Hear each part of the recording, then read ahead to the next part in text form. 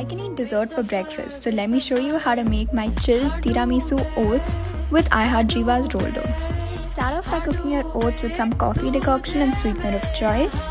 Once thick, line a cup with that. Stuff it with some sweetened Greek yogurt, topped with some more oat mixture, and chill it overnight.